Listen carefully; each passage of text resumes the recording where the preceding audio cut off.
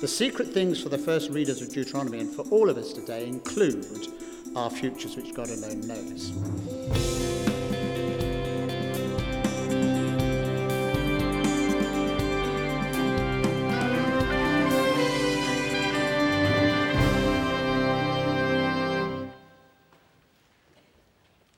Heavenly Father, we pray that by your Holy Spirit you will open our hearts and our minds to your word, and our hearts, your word to our hearts and our minds. We pray this for Jesus' sake. Amen.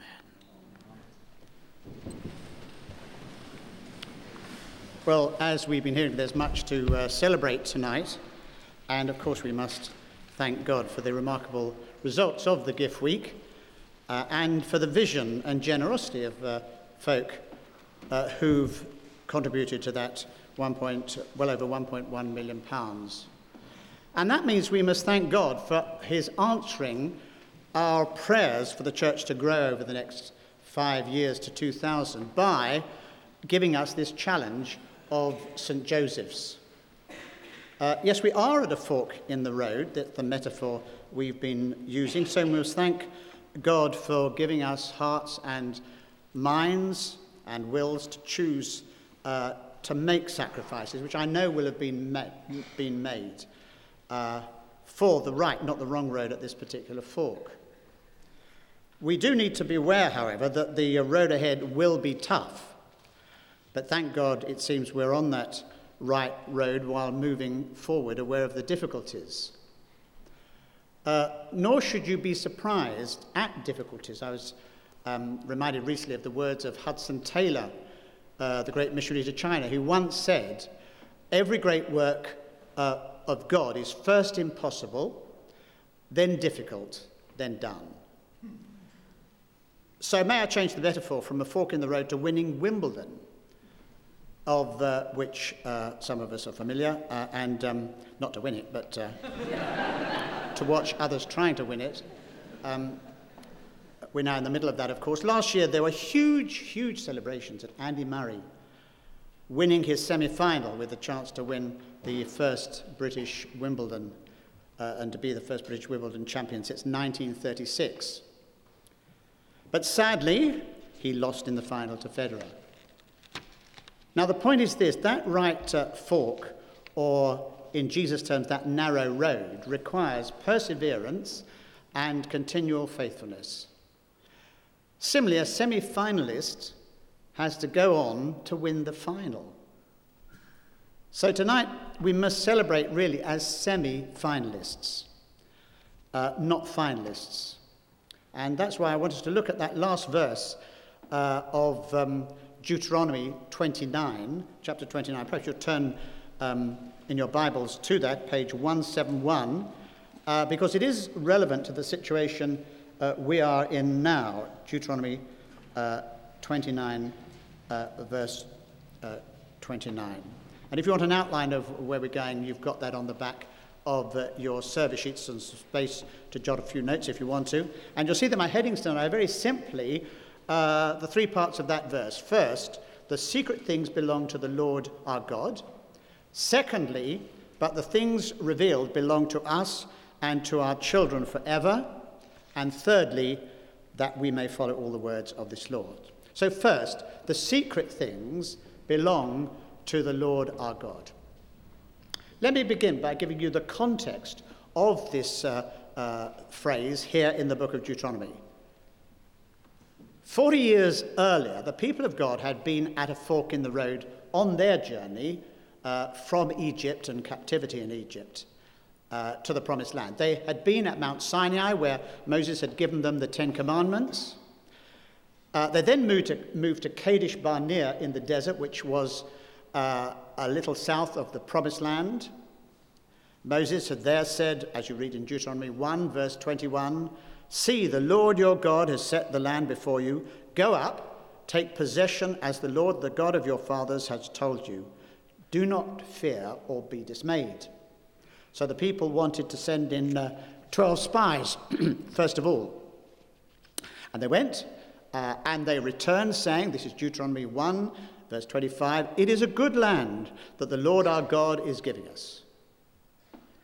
But they did fear, and they were dismayed. And all, apart from 2 of the 12, that was Caleb and Joshua, were negative.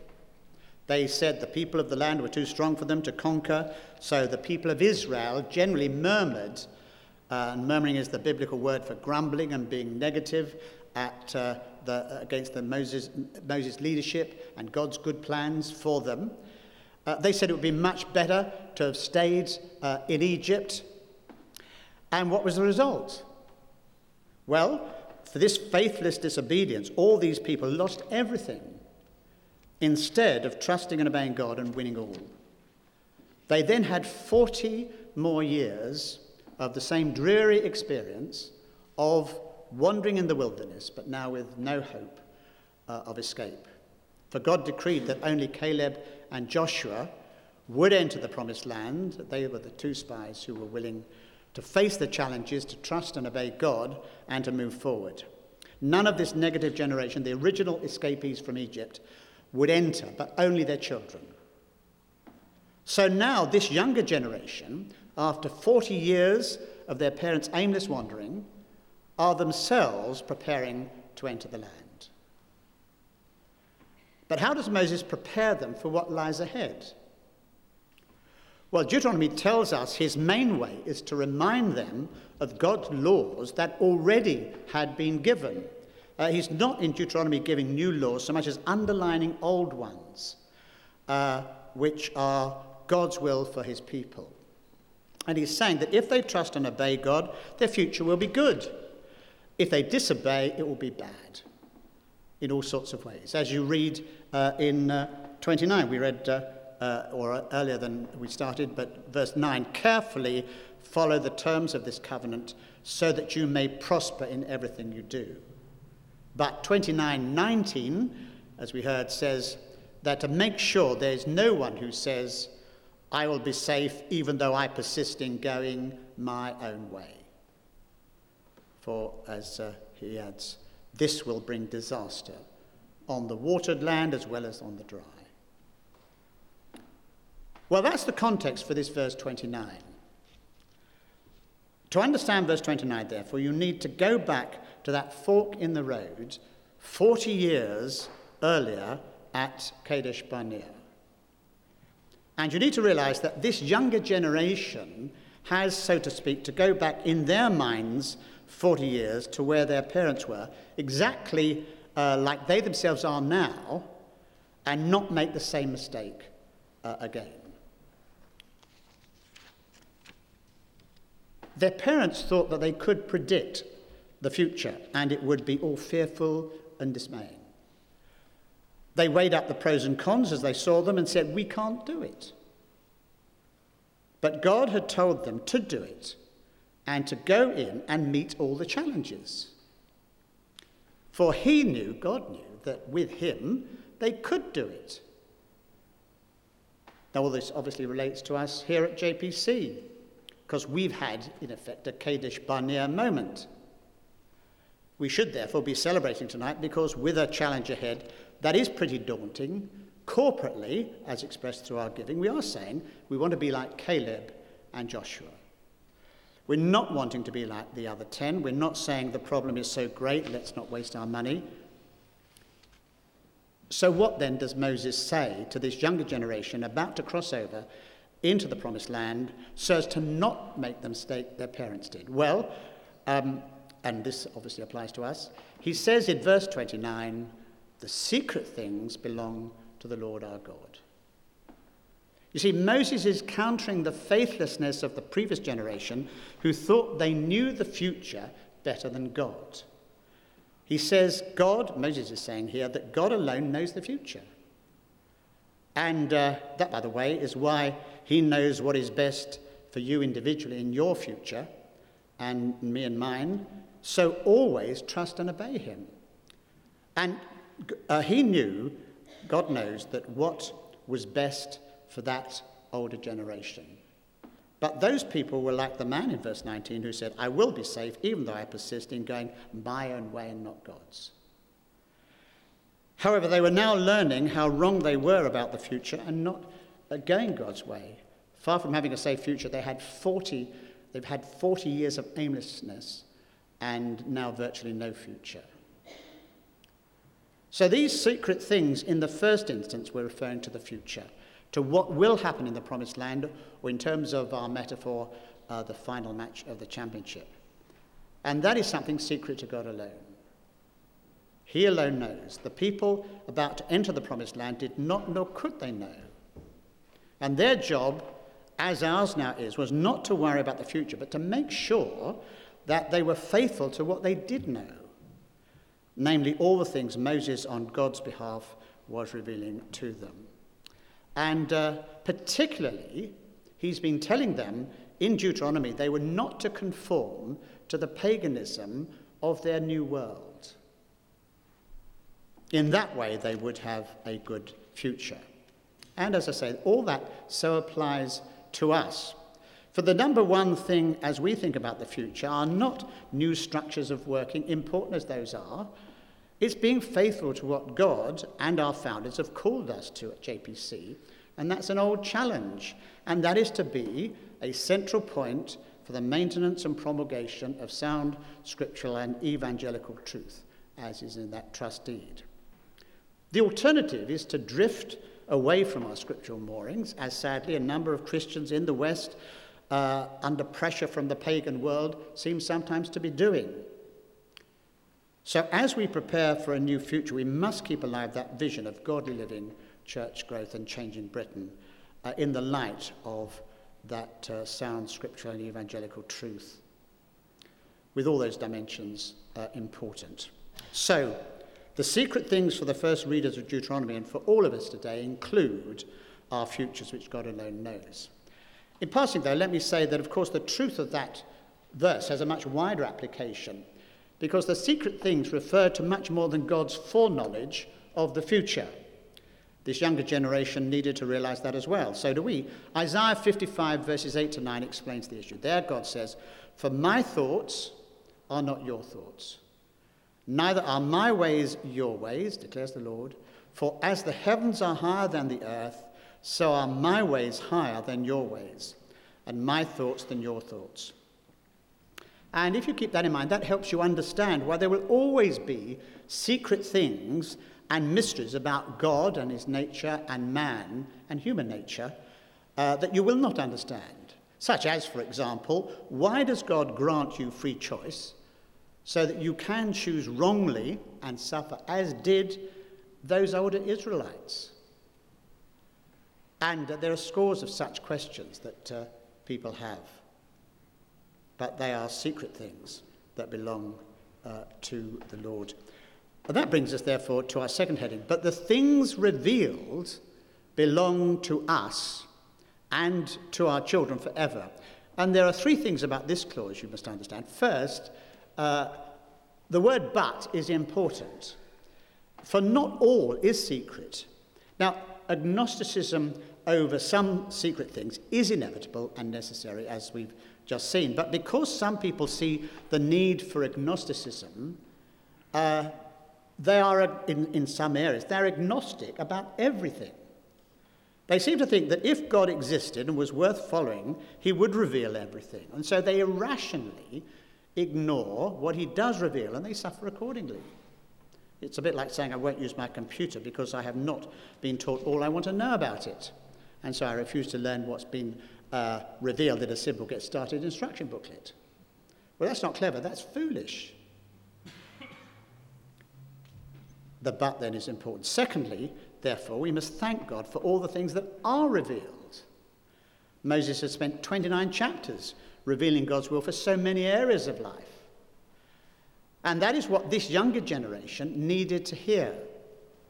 And not least, they needed to hear how the wealth of the promised land, once they'd settled down and got rich, could seduce them away from their simple faith in the true and living God, even though at this point they're like Caleb and Joshua. You read about that in chapter 8 particularly. Because this world they were entering was a dark place in so many ways, but so is ours today, and that's why Moses' warnings are relevant to us. The one thing that is almost universally believed is that the world as it is not the world as it ought to be. But what is wrong with the world? That is the question. And many moderns say the problem comes from society. All babies are born good, but they get damaged by their upbringing. By contrast, the alternative view was classically put, some of you know this, by G.K. Chesterton in a famous letter to the Times newspaper, in a long-running correspondence on this very question, what is wrong with the world? He said this, "Sir, what is wrong with the world? I am, yours truly, G.K. Chesterton." And that, of course, was Jesus' view. He was just echoing Jesus' view. Mark 7:21-22, Jesus said, "From within, out of the heart of man come evil thoughts, sexual immorality, theft, murder, adultery, coveting, wickedness, deceit, sensuality, envy, slander, pride, foolishness." So how we all need guidance from outside for the fundamental issues of life and existence, and that is what revelation is, and that's what God is revealing to us. Humanly speaking, you can argue for almost anything, and if you shout long enough, people will believe you. But the good news is that in this darkness, God is light, and today the Bible is fundamental in switching on the light, so to speak, for us. Yes, there is also God's general revelation, God's general revealing for everyone through the natural order. The Old Testament, the psalmist says in the Old Testament, "The heavens declare the glory of God." That's Psalm 19, verse 1. And the New Testament agrees that the natural order shows there is an almighty creator. And it teaches that our God also ensures that in every human heart there is some of his moral law, along with some awareness of ultimate judgment. But the really good news is God's special revelation, and this only is in the Bible, and only through the prophets and apostles of the Bible, and supremely in Jesus, to whom the Bible witnesses. And by the Holy Spirit, the Bible reveals not just God's creative power, but also his absolute holiness. And that explains the basic problem as coming from the rejection of God, which is sin. And it explains how a rescue from sin came through Jesus dying on the cross, where he carried all the guilt of those who trust in him as he suffered in their place. I wonder if there's anyone here tonight who tonight, perhaps for the first time, needs to trust Christ for that very thing, that forgiveness and awareness that Christ is and has died for you on the cross. So how these folk entering into the promised land should thank God for what he had so far revealed of himself and his will at that point in salvation history. And the third thing to understand about this clause is that the things revealed do not only belong to Mosaic times, to the original us of verse 29. They also refer to our children, as it says, that is the grandchildren of the older generation. And Moses then adds, forever. The biblical revelation expresses timeless truths and timeless promises and commands which are relevant to every generation, everywhere. Well, that comes to our third heading, that we may follow all the words of this law. Let me be brief, and again, just 3 points. One, the purpose of God's revelation is our following his commands and directions. And we're to follow all the words of God's law. God wants action, for he knows that obeying him is the way to blessing, and not obeying him is the way to cursing, as the book of Deuteronomy puts it. The jargon today for blessing is human flourishing, but real human flourishing that takes God into account. 2, we are to follow all the words of God's law. Now, we're not to pick and choose. Now, to pick and choose is like having some new petrol-driven, at this time of year, garden equipment. So you read the instructions and do most of what you're told to do, but you decide not to mix two-stroke oil in with the petrol because you can't be bothered to get some. And don't be surprised when things go radically wrong, because you are disobeying the instructions. And one thing, well, I wonder if there's anyone here tonight who is disobeying in just one area and things are going radically wrong for you. well, stop doing whatever that is. Seek God's forgiveness and then trust him for your future. Because this is a word that we should obey all of God's law, not just the ones, the bit of it that we like and not the bit we don't like. Hebrews tells us that God's revelation is like this. Verse 1 of chapter 1. Long ago, at many times and in many ways, God spoke to our fathers by the prophets, but in these last days, he has spoken to us by his Son. Now, of course, God's revelation and law is progressive and it's cumulative. And, of course, much of the Old Testament was fulfilled in Christ, as Hebrews, we've been thinking on Sunday mornings, was fulfilled by Jesus. And the Jewish nation has been succeeded by a universal worldwide church. But Old Testament principles are still relevant when interpreted through the New Testament and the teaching of Christ. And certainly you can't pick and choose from those 10 commandments and the moral law that comes from those commandments. So you are to follow all, not some of the words of this law. And thirdly, they are the words of this law. God's revelation is verbal. That is so important because, as we heard in our second reading, faith comes from hearing, and hearing through the word of Christ. That's Romans 10, verse 17. Revelation requires us to use our minds, and it requires words, not just feelings and warm hearts, which are important, of course they are. The heart is so vital, the Holy Spirit needs to give it new life. But you can't bypass the Bible, a book of words. 4 of us were at a clergy conference this week, and one of the speakers had a very good illustration of how words are essential for meaningful human communication and relationships.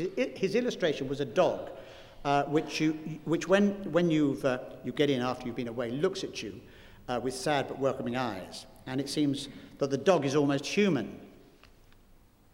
But supposing the dog looked at you, opened his mouth and said, "Have you had a good day?"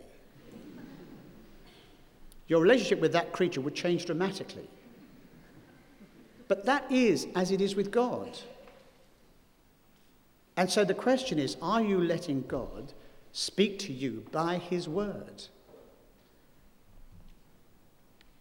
So, in conclusion, thank God for his word in Christ, who is witnessed to by the Holy Spirit through the words of the Bible. We should be celebrating that always, and certainly tonight.